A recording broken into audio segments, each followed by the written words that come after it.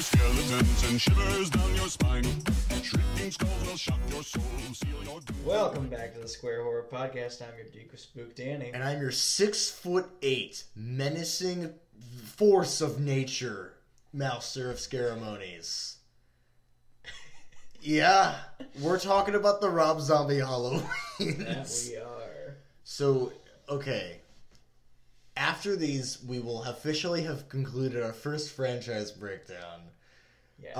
So I think what we've learned is that we don't do these during October from now on. And we don't try to record 4 parts in 1 week. No, we don't do that. You know, and because we were trying to get them done for Halloween, but then we're like, this was a massive mistake. Oh yeah. So now when we do them, they'll just be apropos of nothing, and we'll just have them spread out over like a month. Mm-hmm. We'll have a whole week for one, section, and then we'll just keep it. We'll keep it consistent. We'll do we'll even jump to like 1 episode a week to give us some more time to do so. Like regardless, not including bonus episodes or interviews, but like our episode propers.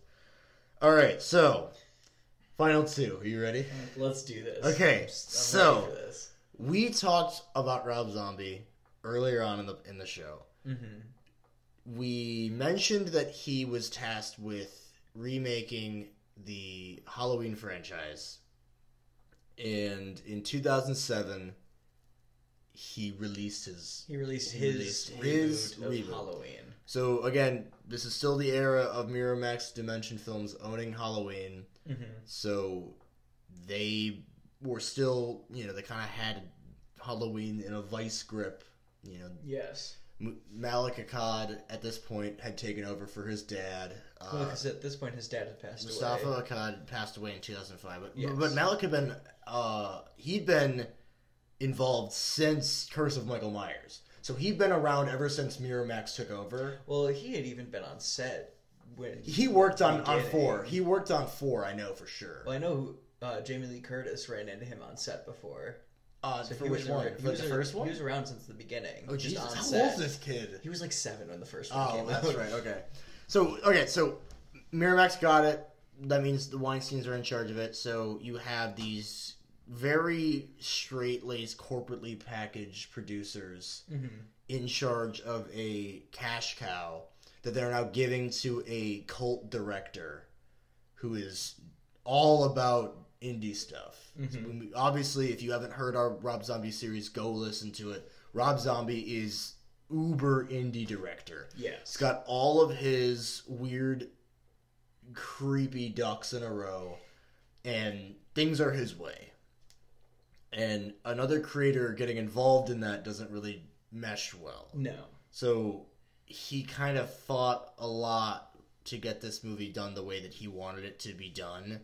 To the point that when they told him to make this movie, John Carpenter was like, hey, just make it your own. Like, don't even worry about, just make whatever you want. It's totally fine. You don't have to just remake the movie that we made.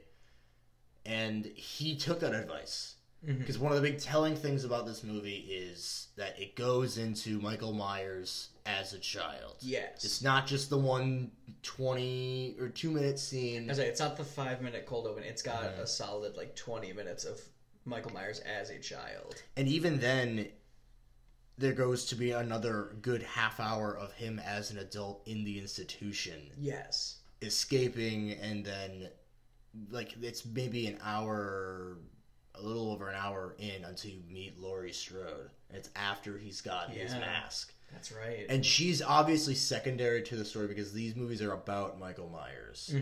I'd say this one is. The next one's more. Sorry, yeah, you're right. But it's because Laurie's an important character because this movie keeps up with the normal canon that Michael and Laurie are related. Yes. So because they are related, that's the reason that Laurie is important to the story. Otherwise, it would just be some girl that he starts to try to kill when he comes home. Yes. Which would have been dumb because it would have started out about this character and then just shifted immediately to somebody else. So I was glad that they kept it for the purpose of the franchise. Because they also pretty much completely ignore all the the shape stuff, all the supernatural, pure evil stuff. Michael Myers in this, especially because of the way he was brought up, is very human. Yes. Everything that he does has a root cause. So, like, the Myers family is extremely dysfunctional. His home life is very rough. He's exhibiting a lot of signs of disturbance early on. He kills animals. He's got a lot of violent behavior. He lashes out a lot. And he's just a mess. Everything about his life is a mess. Yeah. But there is a shining light in that he does have a Dr. Loomis early on, and that relationship is spotlighted. So all the other movies you get Loomis talking about his experience with Michael is like, well, for a second I was like, well, maybe I'll help him. And then I realized he was terrible, and I just wanted to make sure that he never saw the light of day again. This movie, even through Michael's killing spree, Loomis is trying to reason with him. He's trying to figure out, okay, well, I need to protect people because I know this is my responsibility. And when he's a kid, he's trying to help him. He's like, well, you can't go home because you did bad stuff. So that's a great segue to get into the recast of this. So Dr. Loomis, Malcolm McDowell.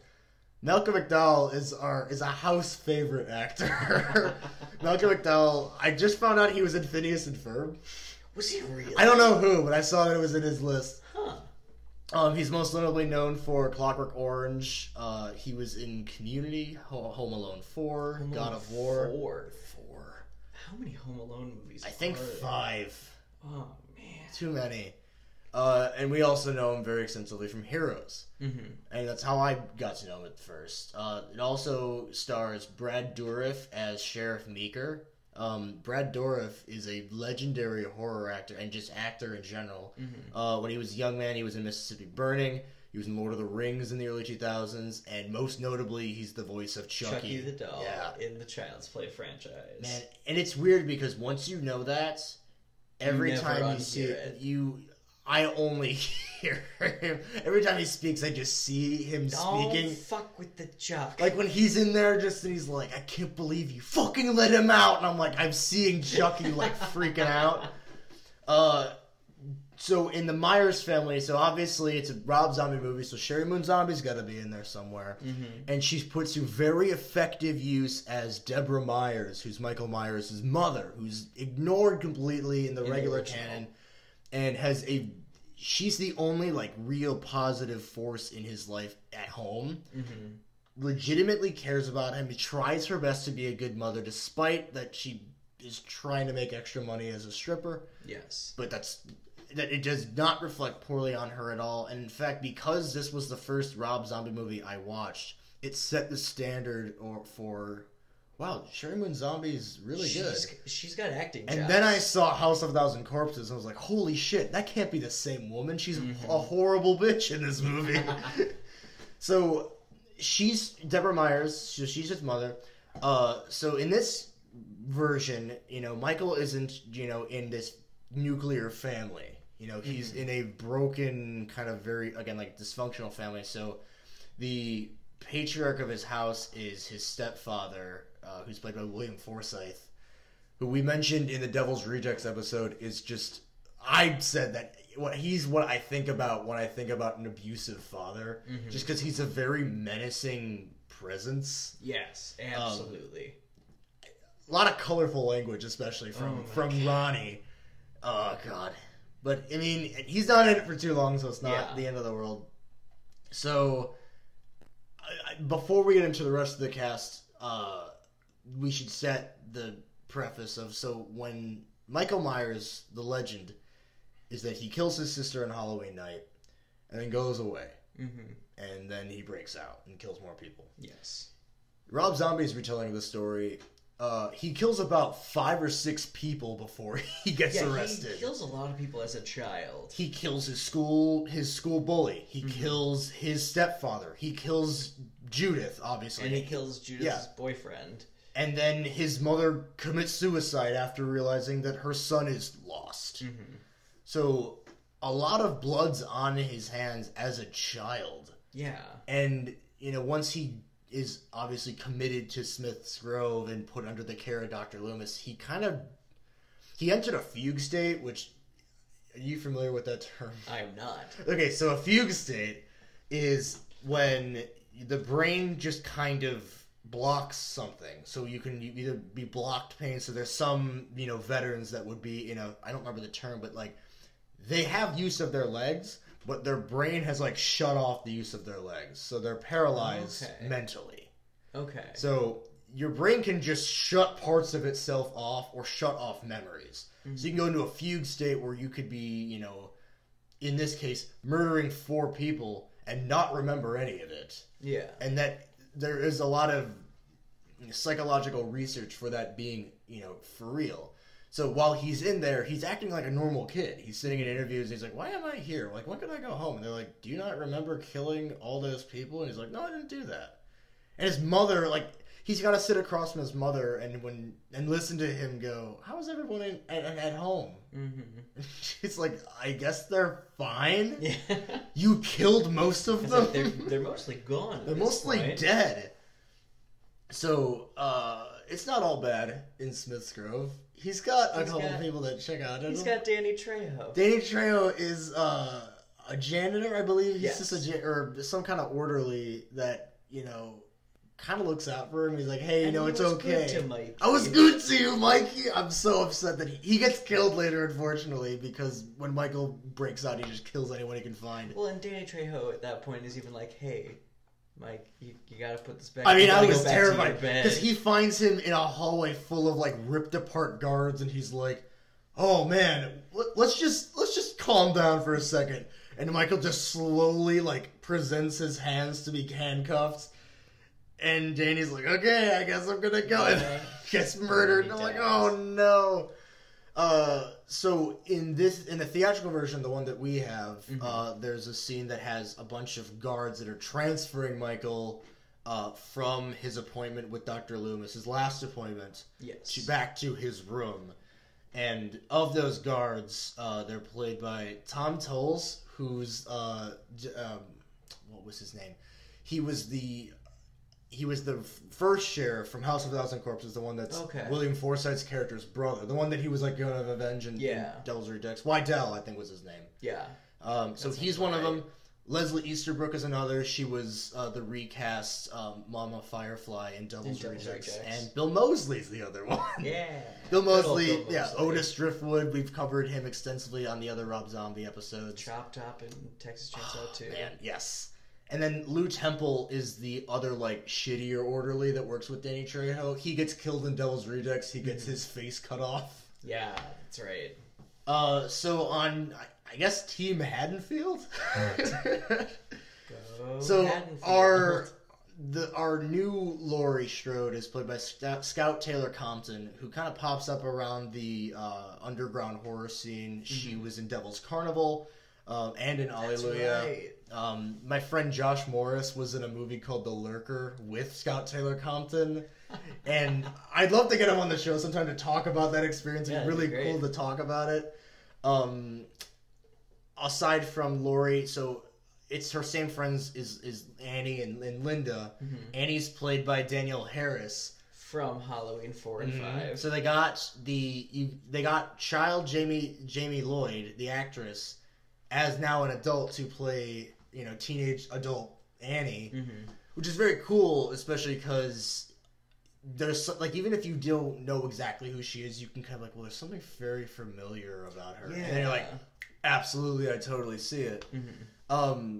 Brief aside to gush about her, she was in the Hatchet movies. She's fantastic. She's also in the Wild Thornberrys cartoon. No. With Tim Curry. Is she really? Yeah. I think she's the older sister. Oh my god. I never watched the show, but yeah, she's in that. Obviously, she was Jamie Lloyd in Halloween 4 and 5. And just the other day, it was on, I believe on the 30th or on Halloween, she had this video on Instagram. So she's got kids now. She's got at least one son. Mm-hmm. And her youngest, he's got to be maybe 3 years old. She had her youngest son with her and her nephew, who was maybe like 7 or 8, on the couch with her, and they were watching Halloween 4. They watched her first scene when she's talking to Rachel, and then up through the scene where Michael Myers shows up. And it's the cutest thing ever. That's because adorable. She's like pointing out, like, well, that's mommy when I was a kid. And, you know, her son, like the younger one, is like enthralled by it. The other kid's terrified. Especially because he's like, well, I'm scared. He's like, why are you scared? It's just a movie. He's like, well, I know Michael Myers is going to come up. She's like, how do you know Michael Myers? And they're like, well, it was on the movie. Like, because the title is The Return of Michael Myers. So I'm like, they got you there, Danielle. But it's the cutest thing. It filled me with so much joy because she had this whole thing. Like, a lot of people ask me, like, you know, if I let my kids watch Halloween, and this is the first time that my youngest has watched it, and she just looked so proud. Oh, and I could tell that her son was like super interested. Like, by the time it was done, you know, he was like, I wasn't scared. Like, I want to watch more. Like, I want to watch another one. And she looked like so happy. Yeah. And it was so cute. I love that. I'm a huge Danielle Harris fan, especially the more that I've seen her. And seen stuff from her, especially from Adam Green's Scary Sleepover. She's just a joy. She's a delightful person. So aside from her, Christina Klebe is Linda. Dee Wallace plays Laurie's, or Mrs. Strode. I don't remember her first name, but it's Laurie's. Mrs. Yeah, I don't remember her first name either. She showed up in several Rob Zombie things before. Again, she's the mom from E.T. She's the mom from Cujo. And again, rounding out the Rob Zombie dream team is Sid Haig. Who plays he's the groundskeeper in the graveyard. He's got one scene, and then he's done. Ken Foray got one scene. Ken Foray. This is where the Joe Grizzly bitch comes from, because he's this trucker. So Michael Myers always needs to get a jumpsuit. Usually he kills a mechanic for it. In this case, he goes to a truck stop, and Ken Foray, Joe Grizzly, is a big trucker who's like, all right, I'm gonna go take a shit, wash my truck, don't mess up my paint job. And then Michael Myers shows up and is just like, give me your clothes, like the Terminator. And he kills it. Like, him and Ken Ford, like, so I'll get to him in a second, Tyler Mane. But it's two giant men in a very physical fight. They, like, legitimately broke this bathroom stall. Oh, yeah. And then, of course, he's only in the one scene. And then Daryl Sabara from Spy Kids. Junie from Spy Kids. He's the bully. He's the bully that Michael kills as a boy. I will say, having grown up with Spy Kids, it's a little weird seeing him being like, hey, fucker. Yeah. It's like you curse. Well, it was the same thing, like seeing, you know, like Dee Wallace in other movies that were not E.T. Or, you know, in this case, seeing Sid Haig, Bill Moseley, and Cherry Moon Zombie be good guys. That's true. Like, they're just normal people and not monsters. It's so weird to, like, you're like, are you just trying to trick me? Like, what is all of this? True. So rounding it all out is my big star of the movie. The guy that plays Michael Myers. Myth, the legend. So, 6'8", former professional wrestler Tyler Mane plays Michael Myers. Now, do yourself a favor and just Google a picture of Michael Myers from the Rob Zombie Halloween movies. He's the stuff of nightmares. Yeah, he legitimately is frightening. Man. He's a huge, imposing presence, and the way that he plays Michael Myers is the most physically aggressive. When he kills you, he stabs you 15 times as hard as he humanly can, grunting with it, making a mess of the entire room. Like, he tears you apart. Oh yeah, it's horrifying.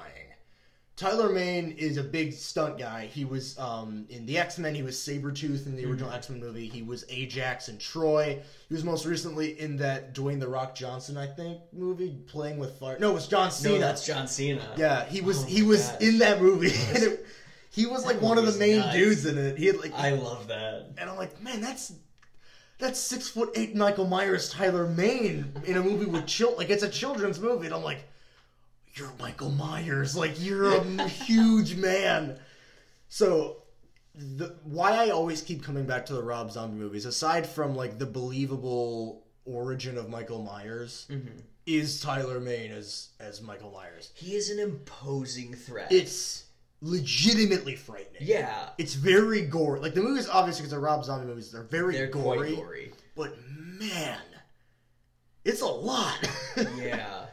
Yeah, it's intense. Yeah, and his techniques for stalking are less like The Shape, where he's just this kind of weird scarecrow-like figure.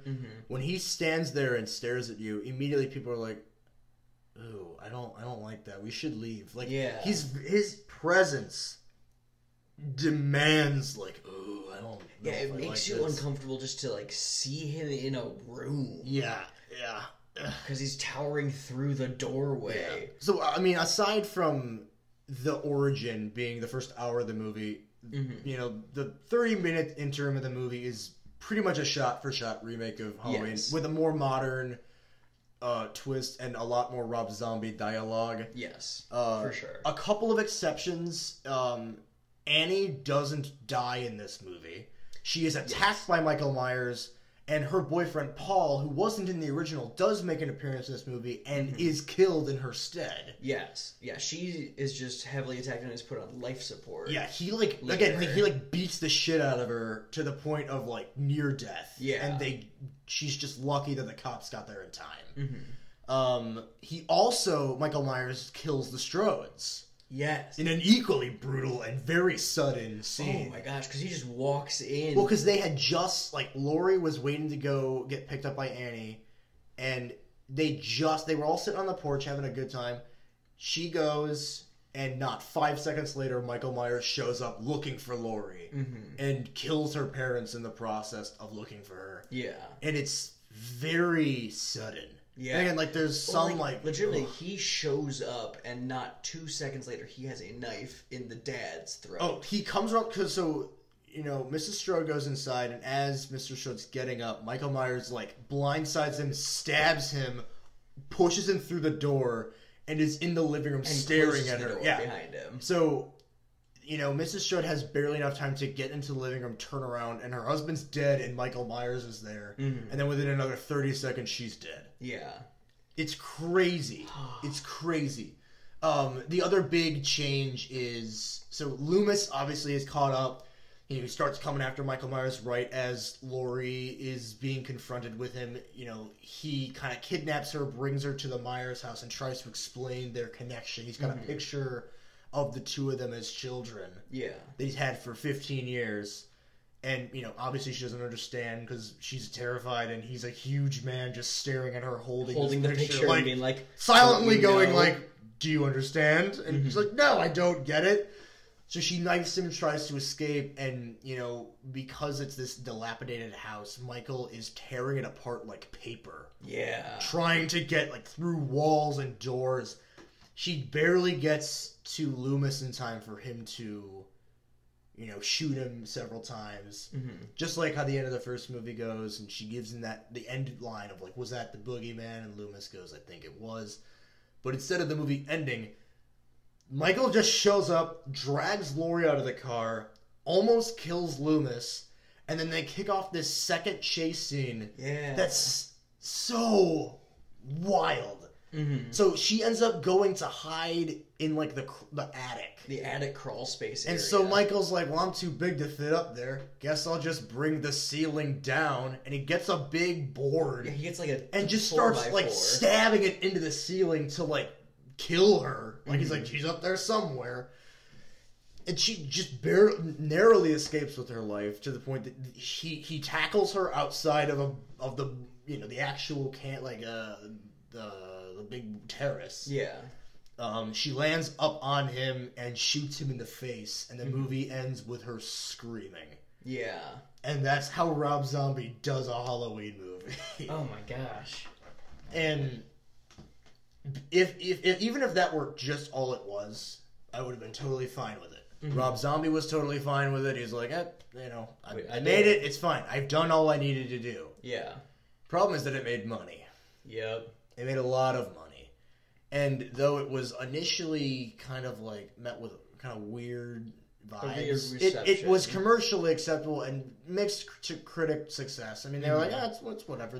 Rob Zombie did a Halloween movie. Yeah. So they had to make a second one 2 years later in 2009. He really didn't want to do it. He really wanted to do other things. He wanted to make El Super Beasto, for crying out loud.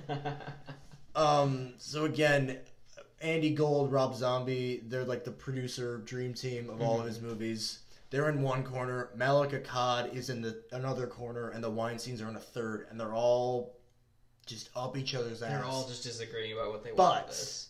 In this movie, they're like, all right, we'll give you a little bit more freedom. You really, really want it, but you can go for it. So he's like, I'm just going to get experimental. Like, I've made the movie. I don't really care. I just want to see what else I can do. So, as such, this movie is a lot more, like, cerebrally artsy. Very Lords of Salem-y at a lot of times. So, intercut with that are, like, flashes of Michael Myers seeing the ghost of his mother. Yeah. And they have like this kind of pseudo-psychic connection between the three of them. It's not a huge... I mean, it's like, it's part of the plot, but... It's a big recurring theme, but it's... I'm not gonna lie, I thought it was a little weird. It truly is one of the weaker points of the movie, and it's where a lot of people kind of checked out on the movie, as they're like, what the hell's all this? But everything else about the movie is very similar to the original. The original, as in Rob Zombie's first movie. Yes. You got most of the same cast, obviously, because Annie and Laurie have lived. They show up. Sheriff Meeker's in it. Loomis is still played by Michael McDowell. You've got a bunch of, because Rob Zombie is just at this point pulling in anybody. Oh yeah. I mean, he's used his normal cast. He's got to bring new people in. Yeah. So he brings in people like Brea Grant, who was in Heroes, Dexter, After Midnight. Caroline Williams, who was Stretch from Texas Chainsaw Massacre 2. She was a DJ from that movie. Richard Brake, we've talked about, 31. He's also been in Game of Thrones. He was in Batman Begins. He's only in it for a little bit, along with Dayton Cali, who's in Devil's Carnival and Sons of Anarchy. He's the ticket taker guy from Devil's Carnival. Okay. He does a song about the rules. Yeah. The two of them are those coroner guys who get in that ambulance crash. Gotcha. And then, because the movie begins kind of where the first one left off, where Laurie's being taken to the hospital, Michael's being taken away by the ambulance hits a cow, and Michael Myers wakes up, kills the two drivers, and disappears. No one ever found his body. And for a whole year, he just kind of wanders around Illinois as this kind of journeyman Michael Myers, wearing like big hoodies, growing a big beard. But at this point, Laurie is obviously pretty screwed up from her experience, so she has reoccurring nightmares. And the movie begins with one of her nightmares taking place on the same night while she's in the hospital. So very much like the original Halloween 2. It's got Octavia Spencer in it. Oh my god, she's so talented. She gets the crap killed out of her so fast. Yeah, she gets really, really killed. And that whole scene, that whole hospital bit, is very suspenseful. Without like it being super, super gory. I mean, aside from when he kills Octavia Spencer, clearly it's very intense. But I mean, he's a scary looking dude. It's more Michael Myers being scary. Yeah. And Scout Taylor Compton just committing to being terrified. Like, I kind of glazed over in the first, but she is an interesting Laurie. Yeah. She brings this kind of newer, like, not punk aesthetic, but I don't know, more like modern teenager sort of thing. She's not as, like, meek as Jamie Lee Curtis was in the original, which was fitting for the time, but she's a lot more... I want to say, like, outspoken, but I don't think that's the right. She's a lot more. It's like confident, socially confident. I don't know. Like, her and her friends have fun. Like, they were good together. It changes in this movie. She becomes a lot more like damaged. Like, like pessimistic, but like still. I don't know. Like, I know girls like her in my real life, and I don't really know how I would describe them even. But, like, they're very, like, nihilistically optimistic. I don't know. It's a weird vibe that they kind of get in. So clearly she's very damaged, but because of her experience, it's kind of just been like, fuck everything. I'll just like, I'm fucked up. I'm just going to try to keep going to therapy and just do whatever. Like, I don't care. You know, she's got a lot of bad nightmares. Has to keep convincing herself, like, listen, Michael Myers is dead. She currently lives with Annie because her parents are dead, so she lives with Annie and the sheriff. Both of them are covered in scars because they got, you know, attacked. Annie mostly because it's all over her face. So the two of them kind of have this shared but also disconnected relationship regarding Halloween, but have grown closer because of their experience. Yeah. And I really love the chemistry between the two girls and Sheriff Meeker. Oh my gosh, it's great. Brad Dourif is just a delightful man. Absolutely. So other people featured is Margot Kidder is Laurie's psychiatrist. Margot Kidder is in Black Christmas. She's Lois Lane in all the superhero movies. Superman movies.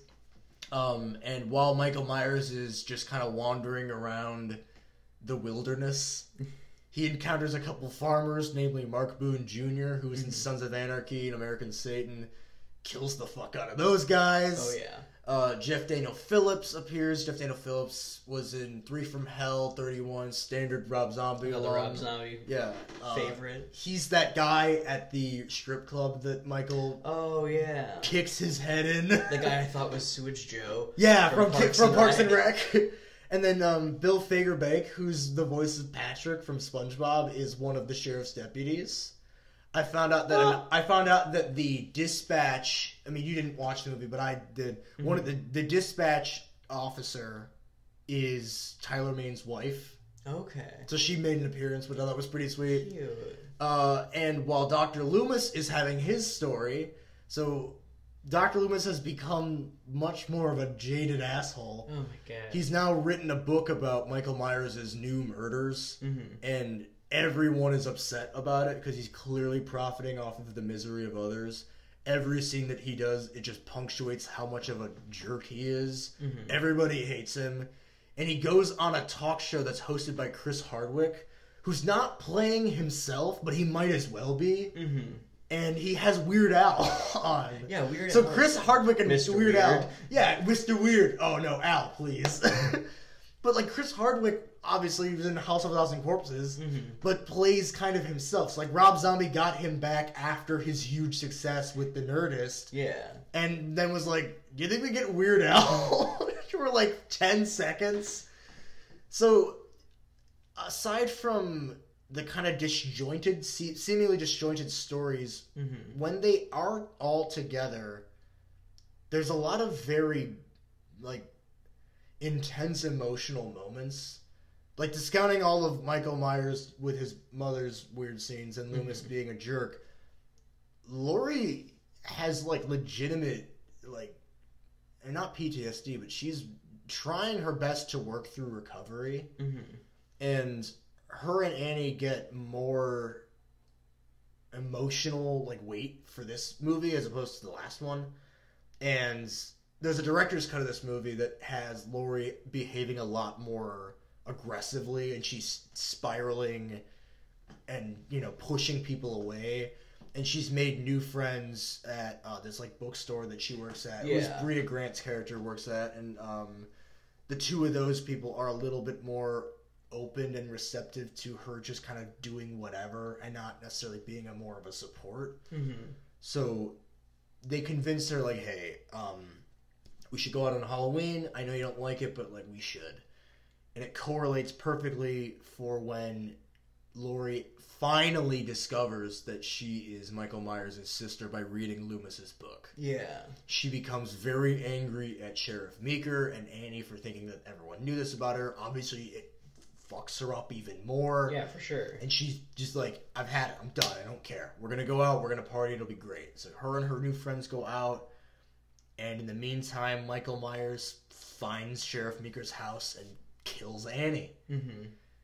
In probably the saddest thing I've seen Brad Dourif have to act through is when he responds and sees his daughter dead.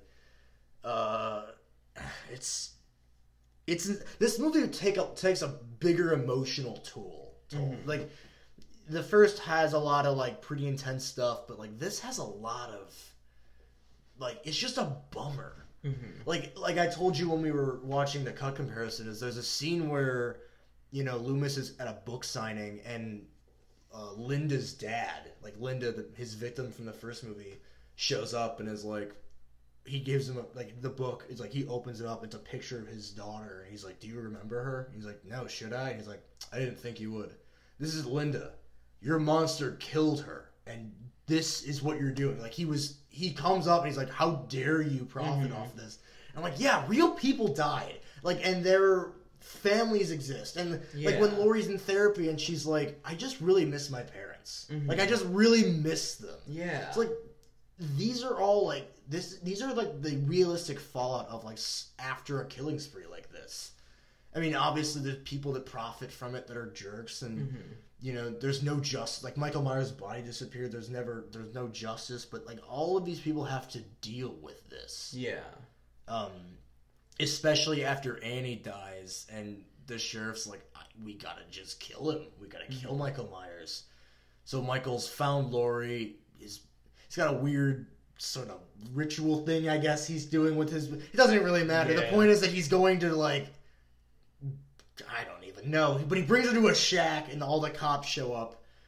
And this is where the movie kind of splits. And I love both endings. Like, I truly couldn't pick one that I like better. The one that I own, Loomis shows up, actually tries to, like, you know, redeem himself. And does so by distracting Michael enough. So Michael kills him. Yes. And distracts the cops enough to finally get shots off that ultimately end up mortally wounding and killing Michael Myers. Laurie's obviously probably more broken than she will ever be. And the movie just kind of ends. And it's like, that's a good finality.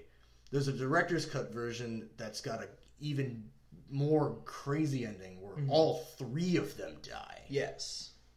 And like, it's a good way to cap everything, and it's just like that fallout. It's like, it's the only way that like someone that could have been broken that much could have like actually put everything to rest, is if they also were like, how I end this is that we all are just done. Which is a bummer. Like, this movie is a huge bummer. Oh yeah. Like, the first at least has moments of like, all right, it's kind of like Halloween. The second is just sadness and violence. But again, I watch it for Tyler Mane. I watch it for journeyman Michael Myers. Walking around, the mountain man, big beard. Like, most of the time his mask is like half ripped off of his face. Like, you see Tyler Mane for most of the movie. Oh yeah. Oh man. You didn't watch the second one outright, but what are your big thoughts about Rob Zombie's Halloweens as a whole? So I think you've really covered a lot of it, because I think the big thing with the Rob Zombie movies is how intimidating Tyler Mane's Michael Myers is, and how physical it gets. Because while there are some really interesting kills throughout the rest of the Halloween franchise, and I think 2018 did go a little bit more into the physical route. Not nearly as much as these movies, but pretty close. More so than the first 8 that came out. I think it's really important to understand that came from this. Yes. That comes from the intensity of this. And it's just so interesting to watch this Michael Myers not worry about stalking and worry more about just getting shit done. Well, because the big sell of this movie was that Michael Myers was a person, not pure evil. So in 2018, when he has those brutal kills, they're removed. Michael Myers does them without grunting. He just kind of like, without straining even. Like, he's just so supernaturally strong that he can just rip someone's like neck apart without little strain.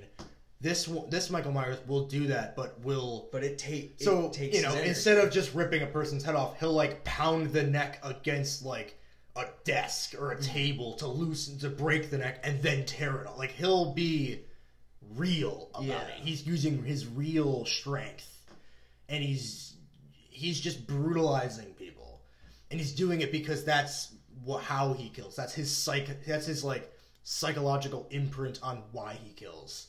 And like, when he's in the institution, he wears all those masks, it's like they're trying to create a legitimate like psychological profile for him. Like, well, yeah, he likes masks because he can hide his lack of anything behind this. Like, I can just be something else. Like, this is what I am. It's not like this broken, weird person. Yeah. And all of his masks are freaking terrifying. They're creepy. And they culminate in the mask from this movie, which I wager is just as scary as the 2018 one. Because it's just this big, like, gross head on this huge body. And yeah, like, you can kind of see the eye movement, but it makes it scarier because they look angry. They look like they want to kill you. Yeah. Like, it's just as scary as seeing black and seeing nothing. So, like, this Michael Myers is the scariest to me because it's the most obviously dangerous. Like, the 2018s, and Michael Myers in general, like, he's dangerous because you can't stop him. He's pure evil, all this stuff. Yeah. But you don't get that until, like, you've already died. Like, there's no... Like, because, again, it's not a person. It doesn't care if you're afraid of it. It's just gonna destroy you. So there's no need for the fear. The fear is evident. In this. With Tyler Mane. Oh, my gosh. He looks at you, and you go... Oh shit! And then you're dead, and you die screaming. Yeah. So yeah, that's the sell of these movies. Is like if you really want, like all of the remake movies, like the Friday the 13th is a great one. Nightmare on Elm Street's the same way, and Texas Chainsaw Massacre. They all like took a note, or maybe this one didn't come first, but like they all took a similar note of make the things scary. All of those remakes, including this one, make a thing that's maybe not scary or maybe has become comical the most terrifying thing about the story. Yeah. That's where I think that horror comes from. Because if you're not afraid of the thing that's killing, then what are you even Then what are doing? you doing? What are you even doing? Yeah. I really want to meet Tyler Mane one day and just be like, you're big. you're a tall boy. Oh, man. Yeah, man. Check these movies out. Michael Myers eats a dog. You're gonna end with the dog? I mean, it's the only other thing that I didn't mention. Oh, man. We're done with Halloween, Danny. Our first franchise breakdown's done. We are now completely done. So what are we going to do next weekend? We're gonna take a break. Yeah, we're going to take a freaking break. You're going to be okay with it. Because we're releasing 4 episodes in a day. Well, 3 days. Well, 3 days. Because we put the other ones out already? Yeah, part 1 went out yesterday. Okay. The other 3 are going to go out in the morning. Okay, so they're going to go out. I actually put that on the story. I'm like, they'll all be out sometime in the morning. Yeah. Okay, so they'll all be done. We really hope you enjoy them. And I really hope that this brings a lot of people in, especially because Halloween just ended. It's our first, like, big, like, all right. Yeah. Weight off our shoulders. Like, appreciate the work we did, hopefully. And again, like, we always say, like, if you have suggestions, please let us know. But I also really want to know, like, if any of the things that we've said have made you watch these movies or think about them differently, like, let us know. We love talking about these movies, especially, I mean, clearly, we spent, like, 9 hours on Halloween. Oh, my gosh, yeah. We clearly have a lot to say about it. Yes. So, I mean, we appreciate any interaction. Follow us at _square horror podcast on Instagram. And we got some stuff coming down. I don't know when, but I mean I've accumulated a lot of different ideas over this month. I'm very much glad to hear that. Yeah, so we'll be back soon.